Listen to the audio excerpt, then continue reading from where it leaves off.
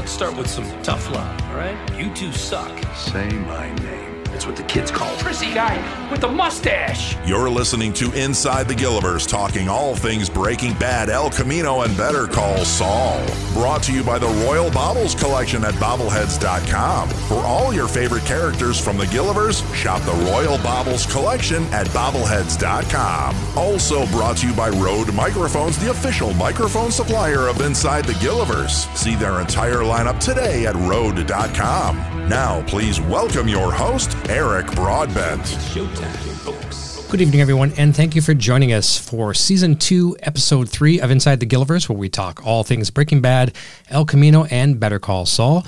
My name is Eric Broadbent, and it comes with great pleasure to welcome tonight's guest. You know her as Paige Novick from Better Call Saul's Mesa Verde, the lovely and talented Kara Pivko. Kara, how are you? Hi, I'm doing really well. Really happy to be here. Thank you so much for having me on. An absolute pleasure. And for those that don't know, a fellow Canadian, I'm outnumbered so many times by a couple weeks back from Germany, your good friend Ben. Yes, he's like the reason I'm here. So thank you. I'm so grateful that all came up. Thank you for following up on it. Thank you, Ben. That was lovely. It was. I'm true blue Canadian here. I'm pleased to have you, and it was. I'm very grateful to Ben as well too. That was such a fun conversation with him, and we bumped the time schedule so we could accommodate him. It was 3:00 our time, and I think it was probably around 9:00 his time at night. So that worked out well. But yeah, great to have you here. I mean, talk about a hit show. We're going to be talking a lot, not only Better Call Saul this evening, but we'll be talking about, growing up in Canada, which is something we're both have in common. We'll talk a little bit about some things outside of the box that people might not know, some voice acting, life coaching, all that good stuff. But first and foremost, a big thank you to everyone jumping over in the chat. We've got our moderators over here joining us, helping us as well. I'll say hi to a whole bunch of people very quickly. We've got Laura Yu here, Andrea Nowak. We have Karina, one of our moderators as well too, and friends. Aya Mendleton. And I know I'm saying her name, Mendalton. I know I'm saying it wrong. Arctic Sakai. I got to show you something real quick. I didn't get a chance to put these up on the wall, but we have a lot of talented artists in the Gillivers, and they many of them, and they do drawings of our guests, and so to speak, when they're coming on the show and stuff like that. And I just mentioned Arctic Sakai, so she did this one here. She sent this to me, framed and everything, and signed of Hector Salamanca, Mark Margolis. Can you see that? Almost. Yeah. Whoa. Okay. A little over. A little lower. A little over. Oh my gosh. Yeah. So that's Mark Margolis, all digital. Whoa, beautiful work. Yeah, and then this one here. I here. feel like I have to talk louder to reach the people in the chat. Yeah. Great work. That was over in the chat, which I can't see, unfortunately. Ooh. Wow, that's intense. Lewis and Danny, the Moncada brothers. So very, very nice. Fantastic work. Thank you for that, Arctic Sakai. I haven't had a chance to get them on the wall yet. Let me see here. Who else we got jumping in? I know we got a bunch of, it's a full house. Let me see here. Pardon? I can't see the chat. Yeah, I know. I should have sent you a link to the chat as well, too. That's my bad. I should have sent you that. But it's a pop-out thing on the side. Ursula Singleton is here. Six String Brian is here. Warren Royal, my good friend from Royal Baubles and bobbleheads.com, is here as well, too. Michelle is here. Eamon Wise, buddy and moderator. Let me see here. Welcome. Yes. Welcome. Yeah, so you can't see it. So that's what you do. You just yell, and then they'll hear you. That's it. That's right. Yeah.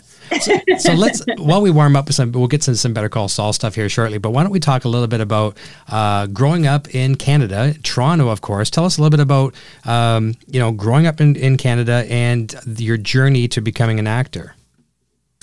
Sure. It very much started in Toronto. Are you familiar with Sharon Lowson Brand, the children's singers? Oddly enough, yes, I am very aware.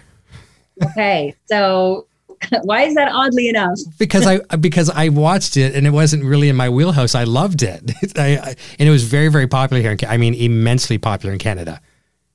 Very, very accessible, beautiful work that they do. And Sharon is actually a family friend. She and my mom go back. They were childhood friends. So when they started doing their records, it was sort of using who was around kind of a thing. So I was brought on at the age of 3 doing my first record with Sharon Lowson Brand. And so I did a bunch of years of that. And then when I was 7, they started doing The Elephant Show, which was when they moved into television.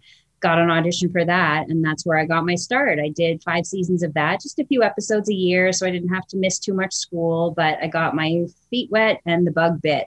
So after that was when I asked for an agent, and we asked around, and I started doing the rounds of Canadian television and kept going in that direction, and went to Earl Haig in Toronto, North Toronto for drama and music, and got more serious right at the end there, and applied and went to the National Theatre School in Montreal, and then went back to Toronto, now doing theater and voiceover, and then made the move after This is Wonderland. And my other CBC show, Our Hero, started to feel like I wanted to explore American waters. So during my time with This is Wonderland, I started to make the application to come here, which was a very long process. And I just, wanted to have more choice in the kind of work that I could do or that I had available to me. So long story short, made that move about 16 years ago and have been based in LA since. I know we talked off here, and you come back and visit from time to time, when it's safe to do so and things of that nature. Do you miss home? Do you miss Canada a little bit? Oh, sure. Lots. That's where my heart is. That's where my family and friends are. And that's where I come from. So luckily I still have a lot of family and friends there. So COVID aside, I would go back 2 times a year. We've missed this trip, and I'm feeling it. And my kids are missing the snow, and I miss it terribly. Yeah. I imagine you must hear all the time, because we hear in the news all the time, Americans talking about Canadians. The Canadians are so polite, and we say sorry for everything.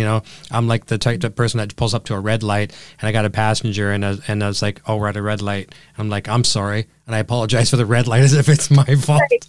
Yeah, it's pretty ridiculous, the whole sorry thing. Yeah, I know, right? But I mean, you have to adapt, like coming to the States when you would say thank you, and people here say what? Yeah, so you're welcome. Yeah, whatever happened to you're welcome? I like you're welcome. Somehow that becomes I know. I don't get it. But let's talk a little bit about the first of all, that's awesome, the backstory from Canada and venturing out to the States. Let's talk a little bit about one more funny Canadian thing. So here in LA, there's the cemetery where they post huge movies on one of these walls, and it's like an outdoor movie viewing spot. And in one film, they named Canada. They said something about Canada, and I heard Bob and of course Doug. they answered the appropriate call. Yep. Exactly. Yeah, you want to find out who's Canadian in the audience, just do a Bob and Doug, and you'll find out real quick. That's the real secret handshake. That's right. And a Labatt 50, that's how you commemorate the meeting. We toast with a 50. Exactly. Sorry to interrupt. Oh, no, that's hilarious. I could reminisce on all that stuff forever. I mean, being called a hoser and wearing a toque is part of our DNA, right? Absolutely. I've taught my children what a toque is. It's taken some education. In fact, my last trip back, I got a box of Smarties and brought it back because we have an ongoing argument about what Smarties are, because here they call what we call rockets, the Halloween candy, those are called Smarties. No way. Those are not Smarties. And so this time I brought a box back to prove it. Now, I'll bet you did they like the real Smarties better? Oh yeah. Yeah, of course, right? Chocolate and everything. Yeah, it's way better than plain old sugar candy. Isn't that something? And again, there is a big difference. There's a lot of chocolate bars and things of that nature too that we each carry that you can't get in Canada or vice versa. That's fantastic. It's so funny. I've had people talk to me going back to the toque idea. I've had people say, "Oh yeah, he's like American friends. Oh, he's wearing a toque." No, a toque is what you do. A toque is what you wear. Right. Here's a good question coming in, and I'm going to mention to everybody in the chat if you can as well too. You can either tag our moderators, you can tag Eamon or Karina, or even better yet, tag Music Gear Network, and my name will light up in orange, so I won't miss your question. But we have one coming in from Blazy Gardner. She always has great questions. She says, "Do you think, if given the opportunity, Paige would break bad with Kim?" I love that question. Ooh, well phrased. Would she break bad with Kim? Mm-hmm. Yeah, no, Paige is pretty loyal to Kim. Like there's a beautiful deep friendship there that has always been intended to supersede the work. And I think it's part of what makes that relationship so deep and connected and fun, and that there's always that friendship first. So I think that would always take priority. Okay. Do you think she's getting a little dark? Do you think she has that potential, even if she's doing it on her own or with Jimmy? Do you think she might have the potential to break a little bad? I cannot wait to see. I know, right? I'm as curious as everyone else. I know about that, but we haven't seen a whole lot of it. But Paige certainly has her moments of willingness to break the rules or to go against things. So I don't know. I suppose it depends. It'd be interesting to see if there was a breaking point, as it were, and to see what kind of force that Paige could perhaps hold up against Kim, as like a memory of like just the way that Kim does for Jimmy, of like, what are you doing? This isn't who you are. And yeah. I could imagine that kind of thing happening. So maybe in that way, yes, just to kind of remind her of who she is. But I'm just capitulating. The cool thing is, though, I know this for a fact, and I know you can't elaborate on anything, and nor would I ask you anything that's spoilers. And a lot of times you wouldn't even know anyways because you don't have the scripts ahead of time. But I like the fact as well too that every person who is attached to these shows is a fan, even whether they're on the show still or their character's been killed off or left or whatever. They are diehard fans. They just happen to get a paycheck from the show. It's amazing to see the commitment and love that all of you have for the shows too. Yeah, I would definitely put myself on that list as well. It's, when you have a show that's created with such intention and such care and such kindness, I know there's a lot of grotesque things that happen, but from a creation point of view and from a feeling on the set point of view and how things are run, it's just done with such gentleness and care that I'm a diehard forever, for sure, fan. I know, and everyone will be as well. Before I go to the next question, I'll just share something with you, which is something you know for sure. Have you had a lot of time working with Vince Gilligan? Like, did you see him on set much? I know wasn't actively always there for Better Call Saul, but did you interact with him several times?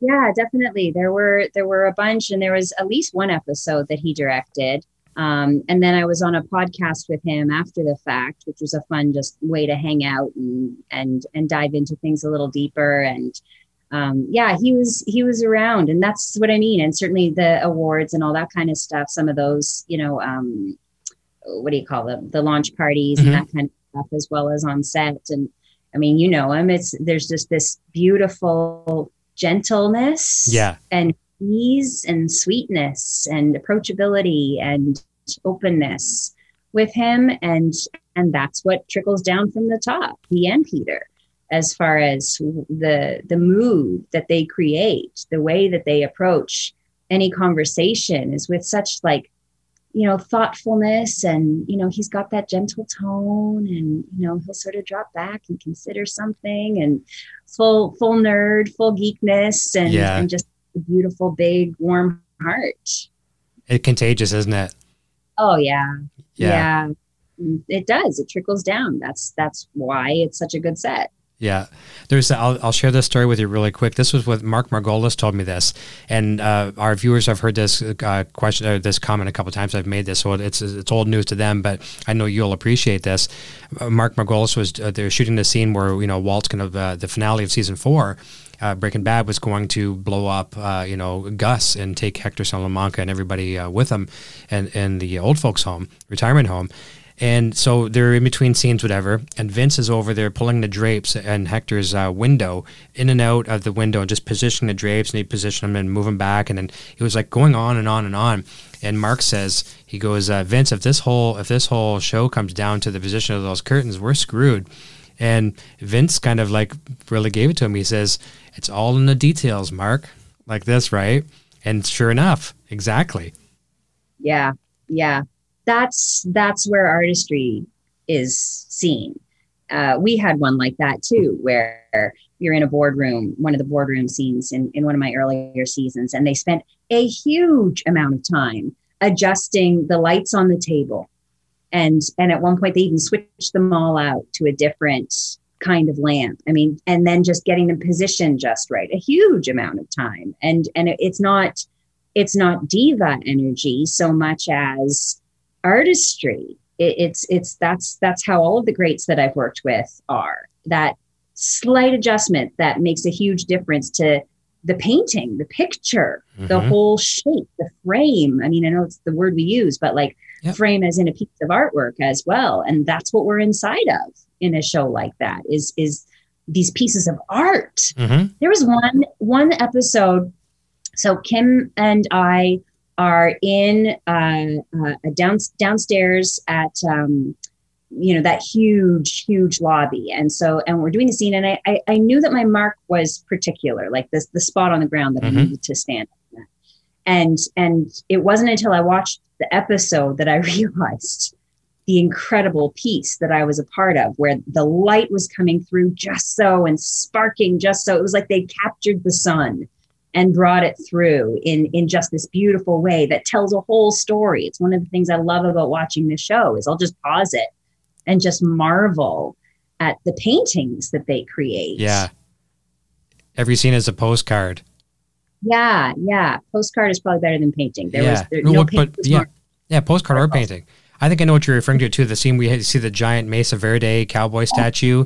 I mean, it's like 16, 18 feet tall. Sublime, right?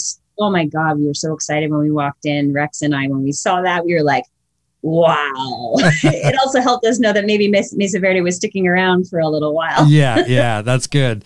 We had Marshall Adams on the show, and man, Tom and I were picking. I mean, Tom is spoiled. Tom works with him every day, but I mean, myself, I'm like picking his brain, trying to find all these little tricks they do for the lighting, and I've just complete geek mode. I mean, I was in heaven getting to, and so are the viewers getting to hear how they do these things with almost like a light bright type of a lighting setup to give twinkle and heat canisters to make them, it's just crazy. But here's a question that came in. This was one of our friends, Nat Romero. She's over in Barcelona, Spain, I believe, and she couldn't make the show tonight. So she had a question for you, and I wrote it down. She says, I loved Paige in the show, how she was super professional, but always on Kim's side. And then she says, okay, almost always. Did you and Ray work on your backstories on how they became so tight? Also a request. Could you say again, muddying the waters? Thanks. Stay safe, everyone. Muddying the waters, that was so fun. That scene I feel like was the one that really put Paige on the map. Okay.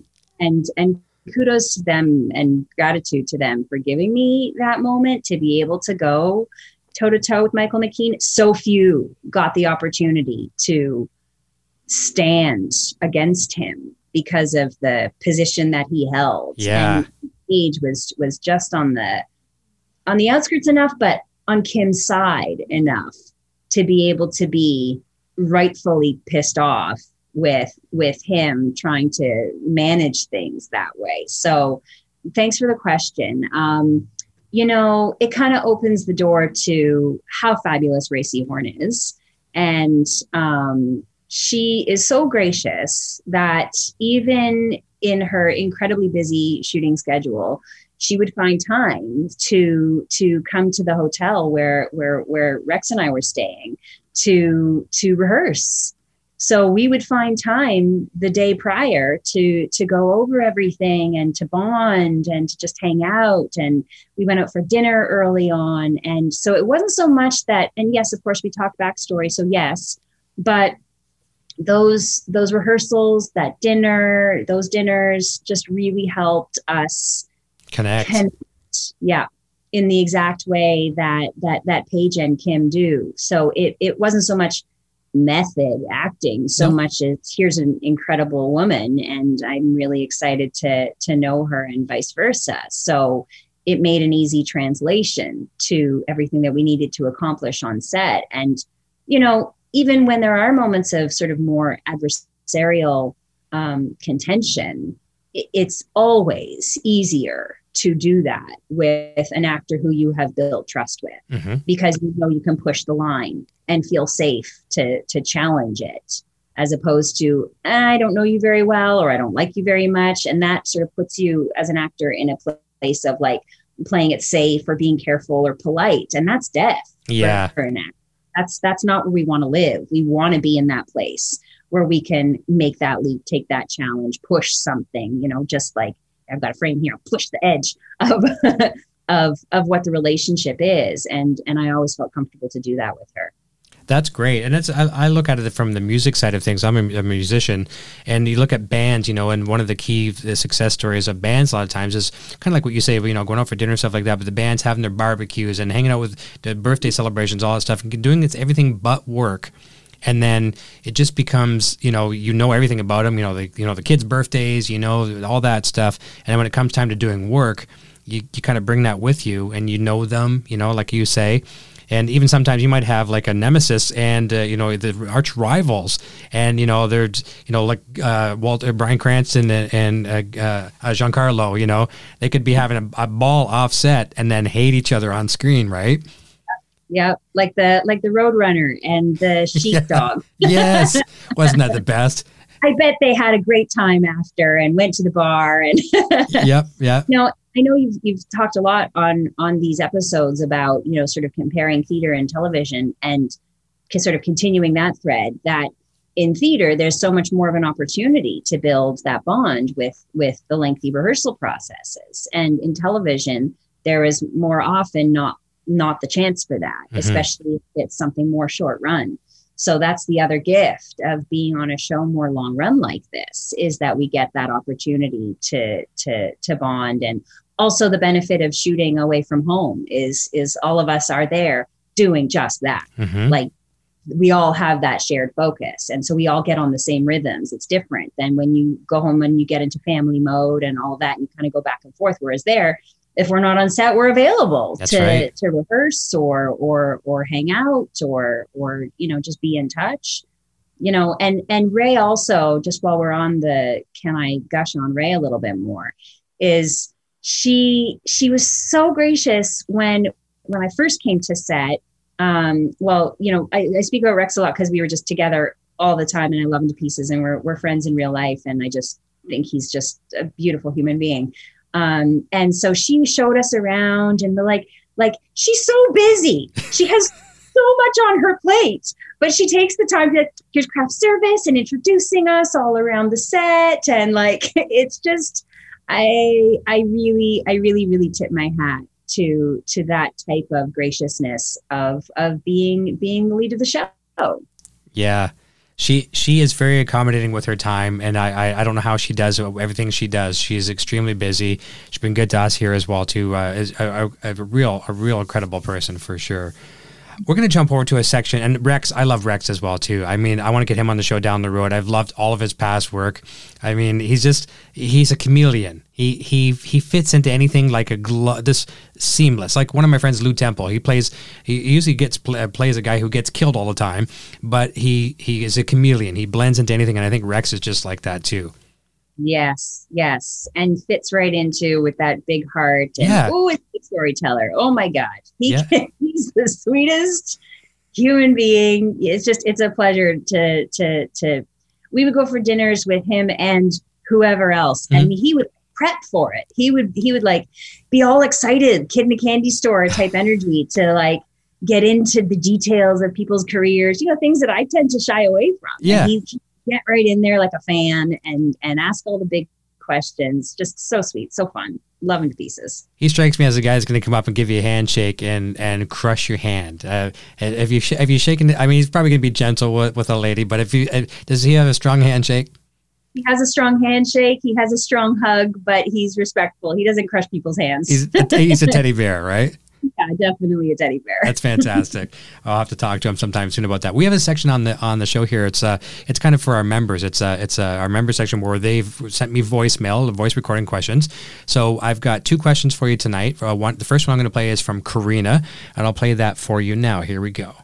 Hi, Kara. My name is Karina. Almost all of your scenes were with Rhea Seehorn. My question is, what was your favorite thing about working with her, and how thrilled were you to see that she got a Critics' Choice nomination? Yeah, totally thrilled. Very thrilled. Good Lord. I mean, her performance is so incredible. It's one of the great injustices that she hasn't been nominated for some of the other awards. So really, really grateful that she's finally being recognized and honored. And I'm sure there's more of that to come. I've been gushing about her, but to answer your question further, she's a theater animal also. And there's nothing haphazard about what that woman does. The discussions we've had about each moment and the possibilities of it. I mean, and we get goofy, when we're rehearsing, we'll play with it in ridiculous ways. I remember one rehearsal, Rex and Ray and I were in a boardroom in the hotel, and we were like, pretend there's like a huge gust of wind, and we're like pushing against the wind just to kind of mess with the scene. Like, because if you turn it upside down, then when you put it right side up again, it finds a new way. So working with her is like working with a laser beam or a scalpel. Like she's just like, and it makes everybody else work harder because you want to step up to that mark, and she sets the bar high. I want to go back and I want to find the timestamp and quote you on that there. That's a great quote. Was like a laser beam or a scalpel. That's precision. Yep. Yeah. Yep. I can buy that. It's true. That's what it feels like. And it's just, everything is filled out. Everything is considered, but it's what's beautiful about her work is it doesn't look like that, except when it's supposed to, when you know what the backstory is, you know what she's sitting on.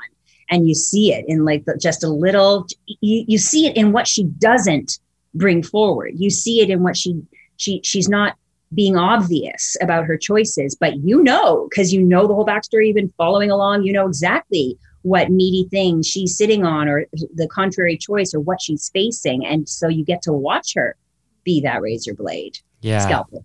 Yeah. Like a scalpel. There you go. Scalpel sounds better. It seems like you brought her up, and we're going to jump over to Laurie's question in a second. I mean, a classically trained actor like yourself, I mean, you've got the chops. You've done so many things. Your IMDb resume is like an actor's dream. But is there anything that, going home at the end of a day, doing some scenes with Ray, is there any takeaways? I mean, even little things are like, that's cool. Like, is there any takeaways, or even in any of your colleagues on set? I mean, they're all so talented. Any little takeaways that you bring home and think, maybe I could work that into my shtick, so to speak? Yeah. Well, as I mentioned about, Ray in particular, the way that she considers numerous angles of how a moment came to be, contemplating all the different choices that perhaps aren't the ones that would end up in the script, other ways that the conversation could have gone. Well, maybe one of us could have said da da da da da, but we didn't. We said this, and I appreciated that. And I hadn't looked at it in quite that way, the way that she approaches it in that way, which is amazing. I mean, I could go on and on. Rex and I have rehearsed together so much, and his method is so different, but like the way that he rehearses, and therefore the way I would rehearse with him, I'm more of a dive into it, feel it, play it out kind of approach. And Rex really likes to go over things a lot. And so I learned to appreciate that and to play with him in that way was something that I did take on afterwards since then. And well, I think Dennis is watching as well of Schweikart and Copey. So hi. Oh, nice. And we just had a ball too, like we kind of found our way into a friendship, even though we didn't have that many scenes together until later. And that's been a really, really fun relationship. And he brings like a chiding bitterness and a fun sense of taking the piss out of things that I have really come to enjoy and treasure. He reminds me of a rock star. I don't know why. Totally. Right? Totally. I totally get that vibe. Yeah. And I totally know why you would see that. Yeah. I don't know if he's like the guitar player in Bob Seger band, or I don't know what. It's just a rock star. I think he could fit in no problem. Let's jump over to Laurie's question. It's an audio question as well, and I know what it is. And we're going to jump completely into another. We're going to jump into another galaxy. Is what we're going to do. Here we go. Hello, Kara. This is Laurie. You did the character voice of Sula Quain in Star Wars The Clone Wars with a French accent. Was the accent one of the many things you learned while in theater school, and did it come easy for you? Thank you. Another galaxy indeed. What a lovely segue. I'm getting good at this. Galaxy, far, far away.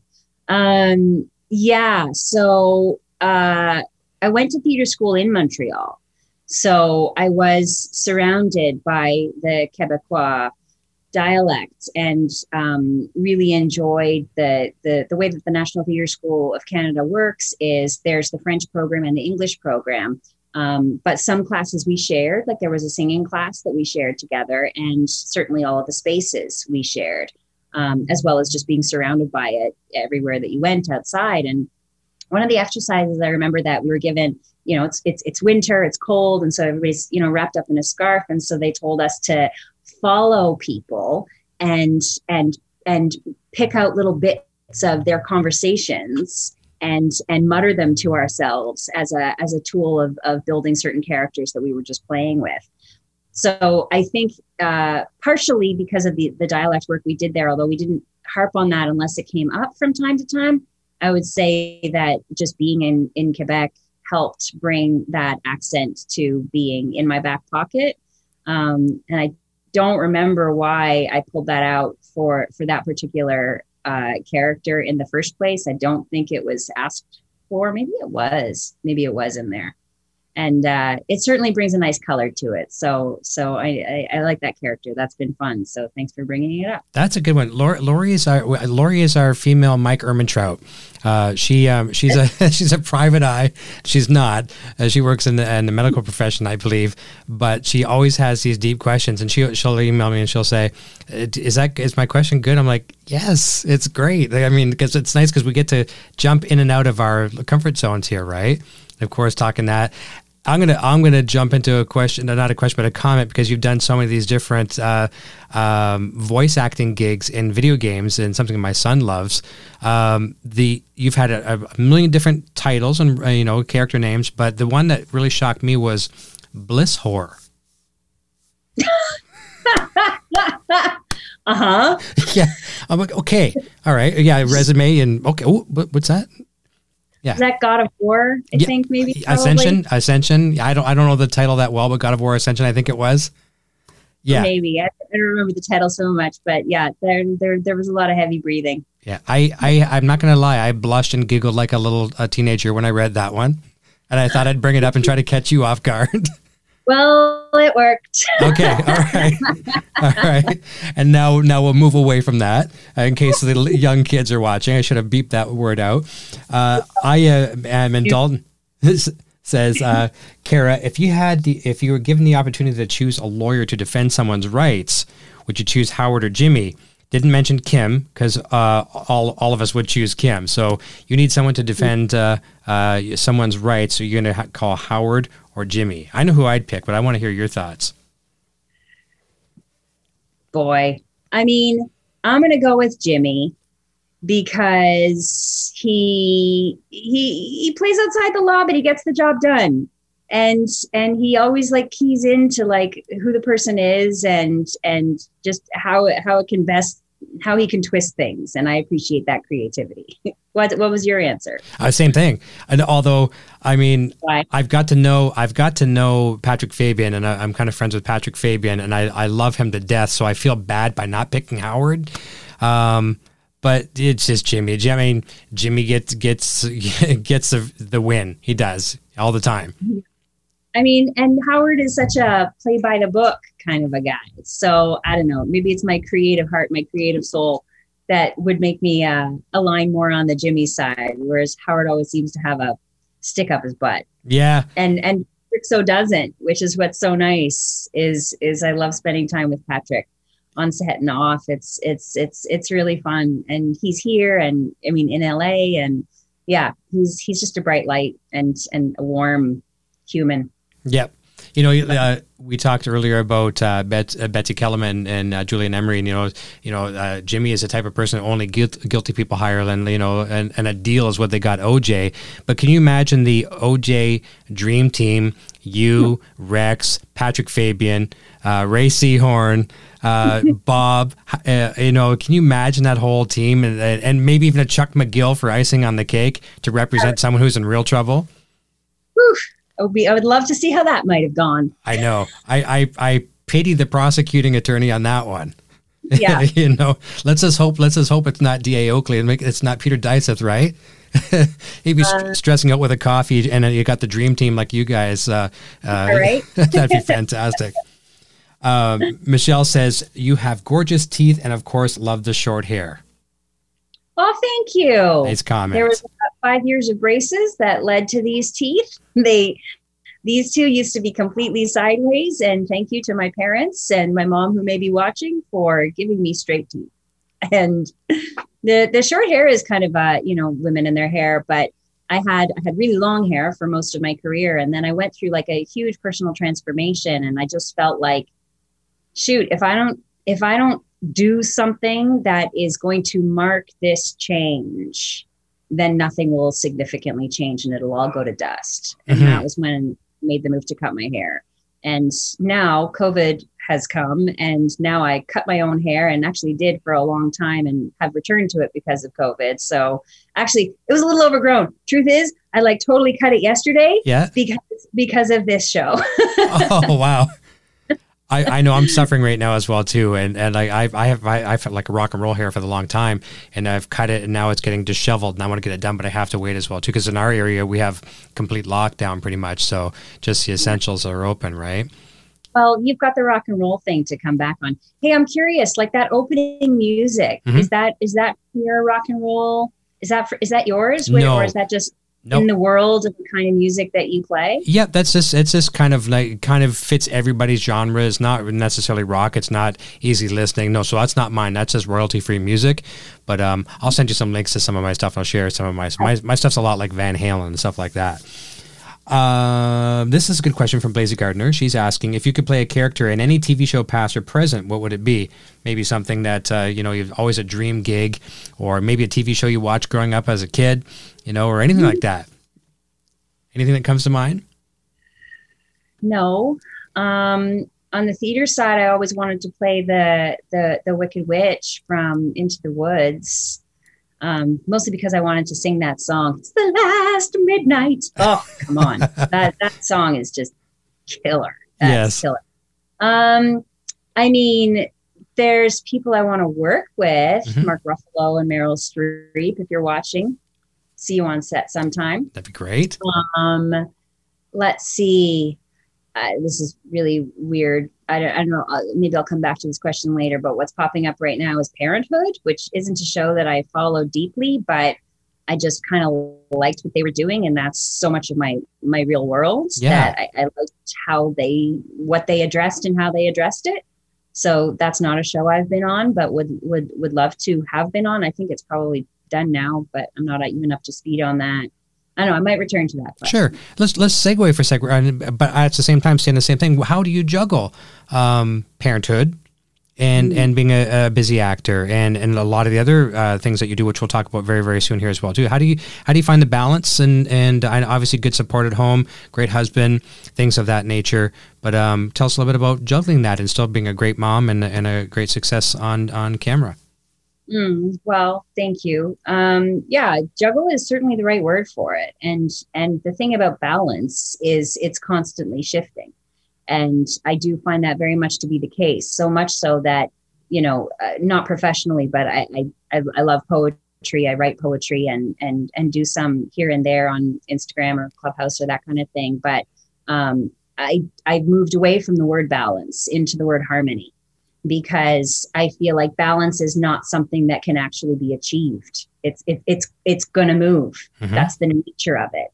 And so if I'm not going to be swinging from one extreme to another, then I want to aim for harmony instead of balance. So that's the esoteric answer. More practical would be absolutely. I do have a very supportive husband, and I'm incredibly grateful for that. And that's what makes this possible. They've walked by a couple of times, and you know, my daughter in particular, she's 6, and I said, all right, I'm gonna be doing an interview. I said, it's going, you know, it's pretty big. I'm going, so if you come on, then you're going to be on that show. So maybe don't come, but like, and maybe she might come. That's totally fine. It was here earlier. I mean, if your kids do, it's totally fine. This is a family friendly show. Tom's kids were bouncing off the couch doing front flips, so it's all good. I did one share once, and I had like a screen here at the time, and like my kids were like popping up over the edge of the screen and like totally offstaging my piece. It's tricky. I mean, as every parent knows, it is tricky to balance. Yeah. And certainly when I do need to go to film away from home, it's heartbreaking. My son packed a bag for himself on one of my trips and put on a backpack and was ready to go to get in the car at 5 a.m. I mean, so we do things to stay in touch. You know, I bring my pictures of them and we write emails to each other, and I make a point of doing my video calls with them when I'm away so that it feels like we're connected. I got a vision of it once, many, many years, even before coming to the States, about the kind of career I wanted. And I didn't have kids yet, but once they came around, I got the image of being the actor who was never home. And I didn't want that. Mm-hmm. And so I just sort of made an internal shift, and I spoke to my manager about it. And I said, I would rather work less and work on shows that matter to me. Yes. Than just, you know, be working on anything as much as possible. And I feel like that shift helped in the balance of things. So a lot of scheduling, which I'm not good at. I hired an assistant. That helped because she handles the scheduling of things, and that helps a lot. It's tricky. It's ongoing, and I'm constantly shifting the harmonies. I love the word how you use harmony, because my ears peaked as soon as you said that, because as a musician, you know when you're harmonizing, you know when you're in sync, and it just works. It just works. And there's a lot of players involved to make that harmony work. You know, the actors that you work with, I mean, you know, everything is in sync or it's not. And then when it's not in harmony, it's like listening to a bad violin and a 12-string guitar out of tune. It's just horrible. So you know when it's everything's clicking. No, with when you're working in harmonies, even if it goes off, you can ride the dissonance and then slide back in. Yeah. And there's something beautiful about that challenge and relief music. And I think it applies in life as well. Like the dissonance will come again and again. Yep. So ride the dissonance and then ride back into the harmony. That's something that I can do. That's something that I can ride. You know, balance. Oh my God, I'm out of balance. And then you know, the self-flagellating and what have you, and you know, bad mother voice and all of that, which I tangle with, and then have good moments. I'm like, all right, I'm gonna go easy on myself here. Let's just look at some good moments here. Yep. Yeah. That's how it is, right? Well, that's how all those years of muscle memory, if you're a physical person playing an instrument or a painter or whatever, or a mental memory of chops and practicing and theater and all those things. So when you have those little slide out of harmonies, and that gets you back quicker than the person who doesn't have that the stand-up comedy routine in the clubs, and you know, practice. The more you have that to fall back on, that duration of getting back to the center is a lot quicker. Agreed. Well said. Yeah. I mean, it's a template that applies all over the place on set as well. You know, you get a director who's really tough to understand, or really isn't thinking about, you know, what's in the actor's shoes because they're getting eaten by the machine. I've certainly seen that on other shows. And it becomes a different kind of challenge. So that same template of riding into that dissonance and then coming back into harmony just becomes necessary to make a scene work, a moment work, a relationship work. So it applies all over the place. Agreed. We're doing good on time. We got about 10 minutes left in the program. I know it goes by fast. I told you. And well, see, we're in Canadian time. Our time's a little faster than yours. This is more of a comment. This is from Robin Salazar. Robin says, "Thank you for your heartfelt episode in Heartland. My granddaughter recognized you before I did, and she was 7. She was like, 'That's Paige from Saul.'" Yeah, there's a different color. I mean, that was a fun role because they grew her. When I first showed up on that show, I did 3 episodes. I was this city slicker, stick in the mud fashion girl. And then I went into this huge allergy thing. And then I came back after a nervous breakdown for my wedding. That was a fun arc and beautiful scenery, horseback riding on set. Give me a break. It was incredible. Oh, nice. Bob Rich says, hi, Kara. What are some practical things an actor can do to craft performances that are as poignant as possible? What methods or practices work when wanting to touch an audience? Bob, right? What was his full name? Bob, yep. Bob Rich. Bob, just the way that you formulated your question tells me that you're on the right track. So the connection to your own body, your tensions, where you get tense and where you can release, where you can make a practice of releasing habitual tensions so that you can create on top of a blank slate, as opposed to bringing certain habits that you're not aware of into every role that you play, would be one thing. I mean, this is a topic of great passion for me. So really, we could go an extra hour and a half just on that. But one more thing I guess I'll mention is good listening.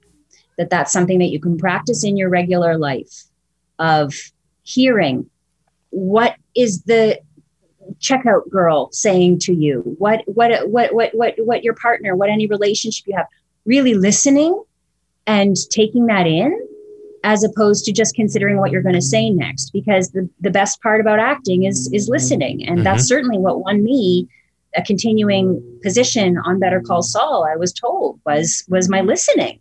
And they liked that. And that's something that I have worked on for many, many years. And you want your listening to be as potent as you're speaking. And when you drop into the body in that way, then it takes the pressure off of all the acting I'm doing up here. You want to take the pressure off of yourself as much as possible. Good. Very good answer. No, that's good. It was a good question as well, too. Here is a comment from Michelle DeMatteis. She says, it's so interesting how her real life persona is so much like her character in the show. What a sweet, professional, lovely person. Same as Paige. She is as dull as her character on Better Call Saul. Very nice comment. Thank you. And I agree. The Vivid Kiwi runs a really cool Better Call Saul theories and a YouTube channel. Very, very cool. And they were very kind to us last week and gave us a shout out to talking about some of the deleted scenes from season 4 and 5. Some really cool stuff. I encourage you to check it out. But they say, I wonder if Paige and Kevin will ever catch on to the things that Kim has gotten away with, or if the Mesa Verde arc is concluded as of season 5. Now, obviously, you know, that you might not be able to speculate on that, and I know you're probably looking forward to some more screen time in season 6. But do you think they might be looking to back through Kim's paper trails and find some shortcomings, maybe? You know, I know nothing, so let me start with that anything that I say is pure speculation. And you're right. I hope to be back, and who knows? She certainly left enough open possibilities, and I hope that they pick up on those, and time will tell. Good. Well, we'll hope for that, and I'm looking forward to seeing you back on the screen for sure. I mean, I know we're looking forward to season 6. Period. We're all looking forward to that, right? And COVID permitting, we get through this soon, get back to that. I mean, I'm definitely looking forward to. We all are. Let's take a moment in the last few minutes here, and I'll try to get to some more fan questions if I can. So, and I apologize, everybody, if I've missed any of your questions. I'm sure I've missed a bunch, and I'm so very sorry. But let's talk about this life coach position that you have, this role that you've been doing for quite some time. You know, for the average person, like, I mean, I kind of know what that role is, but I'm sure I'm going to be educated in a moment. Can you tell us what that job consists of, and what got you into it? Sure. It started because I was doing so much acting coaching for people that were wanting to grow their place in the industry. And I just have always had such an understanding of your life being an influence on your work, that they are not completely separate things. As a child, I went to Gestalt workshops. I won't spend time defining that. Go look up Gestalt. It's kind of fun to look at. But it gave me kind of a look at adults not as these perfect humans. And so when I was doing this sort of casual coaching for people, I would end up talking to them about their life in order to draw on, okay, so fine. So here's a character. Well, who is that character for you? Let's make a translation of a relationship for your life that suits that character. Okay, but now I wanted to understand that relationship so that we could grow it. And then I just followed it up. It was something that I was doing anyway. And so I went and got training. It's now called the Coaching Institute. It was Strategic Intervention, which is the woman who runs it is Magali Pesha. She works with Tony Robbins, but she's so feminine. And I felt far more attracted to that. Got my training there. And now I work on the team there. So we coach hundreds of coaches a year, maybe 1,000, I'm not quite sure. And so life coaching is basically about looking at where you are now and how you want to get to where you want to be. My lean is toward creativity coaching. So a lot of the work that I'm doing is for people who are looking to grow their personal creative side. I founded something called Restart Your Art, which is a Facebook group. And that's where there's a lot of room for process. And I think that there's far too much. We see finished product on television. How do we get there? Right. And so the work that I do with people kind of backs that up, looks at the whole picture and gets people to that finish line in a way that understands that it's still a moving target, that it's still an organic thing. So that would be my long and short of it. Okay. Or my short. Well, I appreciate you sharing that with us for sure. And I've got a lot of your links as well, too, in the description of the video to all your social profiles, your website, and then the Facebook page as well. So we got that. People can go down below and find out more about you. One of the last things I want to personally ask of you, and I know you get asked all the time, especially anyone right now during the pandemic, people are going to ask, others, what are you watching? What are you binge watching? And I know you've answered these questions a million times. I'm going to ask you something that maybe, hopefully not a lot of people have asked you, and I'm going to be a little selfish because I have selfish reasons for asking this. Number one, do you like to cook? I do. Do you? And we talked about juggling earlier, so you do find time to cook? I do. I like cooking. In one of the workshops I was hosting once, I had an actor. His name is Chris Malika. And I asked him to choose something that he loved to do. And he closed his eyes and he talked about cooking as alchemy and bringing together these other two elements to create something new. And it up-leveled my relationship with cooking. And I for somebody who has a natural lack of ease with domestic things, just because I'm a wild creative, I would write songs about it. Operation Put Food on the Table. And as I'm cooking, I'm singing that little song hook because it helps me feel connected creatively to the act of cooking. I need to find creative outlets in just about everything I do, or otherwise I start to feel dead or angry. Okay. Well, what's and the reason why I'm asking this, I told you I was being selfish. I'm trying to come up with. I don't cook that often. I can cook a few things. I'm trying to make something really, really nice for my sweetie Nicole, and I really want to get some ideas. So, what's your favorite dish to make? Well, does that help in terms of your approach to it? Because there is a huge difference, and I worked with she's a fashion designer, Mariana Zaharoff, for quite some time, and in her designs, actually this is hers, she puts love, and she does it in her cooking as well, a pinch of love. The sort of exposing my woo side, the energetic intention that you put into whatever you make is going to make the biggest difference. So even if you're making mac and cheese or your signature spaghetti sauce or whatever you like to make, honestly, past any ingredients or recipe that I could recommend would be to take a moment before you begin and think about how much you love her.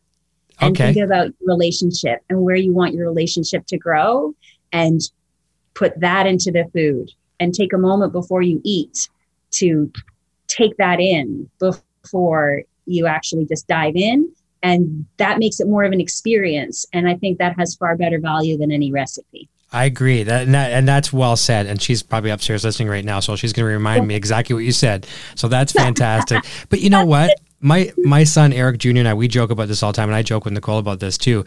We had some takeout dinner tonight, and it was good, and the love was put into the meal because it was fantastic. But have you ever gone to a place you take takeout, and fast food is the worst for it? And you look at it and you're like, you can tell the whole person's life story by looking at that hamburger.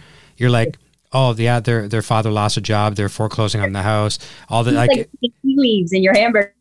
I know. And then you get this other one. It's like, it's your sandwich or your submarine or whatever it is you're having is made with love, and it's just perfect and it tastes so good. But there's so many variables in between, and a lot of those people don't put that love into the meals.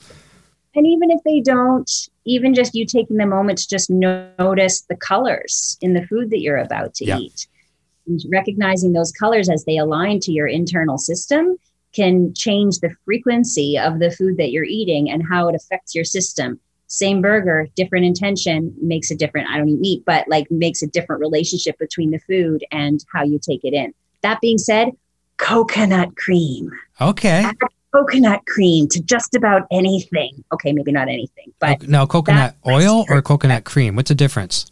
Oh, coconut cream, because a coconut oil, it's not as potent of flavor. Okay. And the coconut cream will add like a richness and a creaminess. Pretty much anywhere where you would use milk or cream, use a coconut cream. So I've got a soup that I just had for lunch that was carrots and squash and a number of other vegetables. And I seared some garlic first, and then I had some coconut cream in there. Ugh. Oh, wow. So would that be a vegan substitute for milk? 'Cause I guess so, right? That's cool. Very cool. It tastes amazing. Okay, I'm going to make a note of that for sure. And if I forget, I'm going to go back and watch a video. And we've got a good comment from Robin Salazar. She says, we're going to have to tag Eric with some recipes. Yes, I was taught to cook with love. So I'll get all these recipes. I'm sure going to have a bunch of the girls now sending me all these recipes. But I promise everyone, including you, I promise we'll cook with love for sure. Yay. Well, what a perfect way to end the evening. Night, then this is a big win. May everybody cook with love. That would make me very happy out of tonight. That's our takeaway for tonight. Okay, be good to one another and cook with love. There you go. Well, that warms my heart. Yes, please. Awesome. Well, listen, it's been an absolute pleasure to have you here. We're going to say goodbye to you off the air in a moment. I was very excited to have you here. First show back after a bit of a studio move here and things of that nature.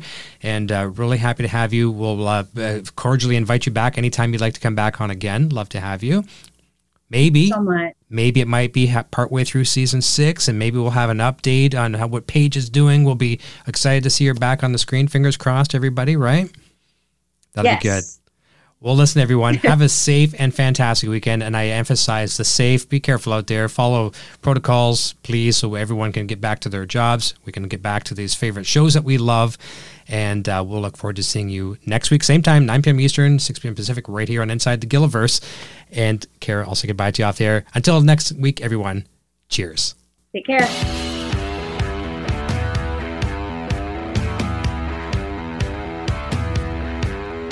Thanks again for tuning into Inside the Gilliverse with Eric Broadbent. Be sure to check back each week for more great discussions and interviews with cast and crew from Breaking Bad, El Camino, and Better Call Saul.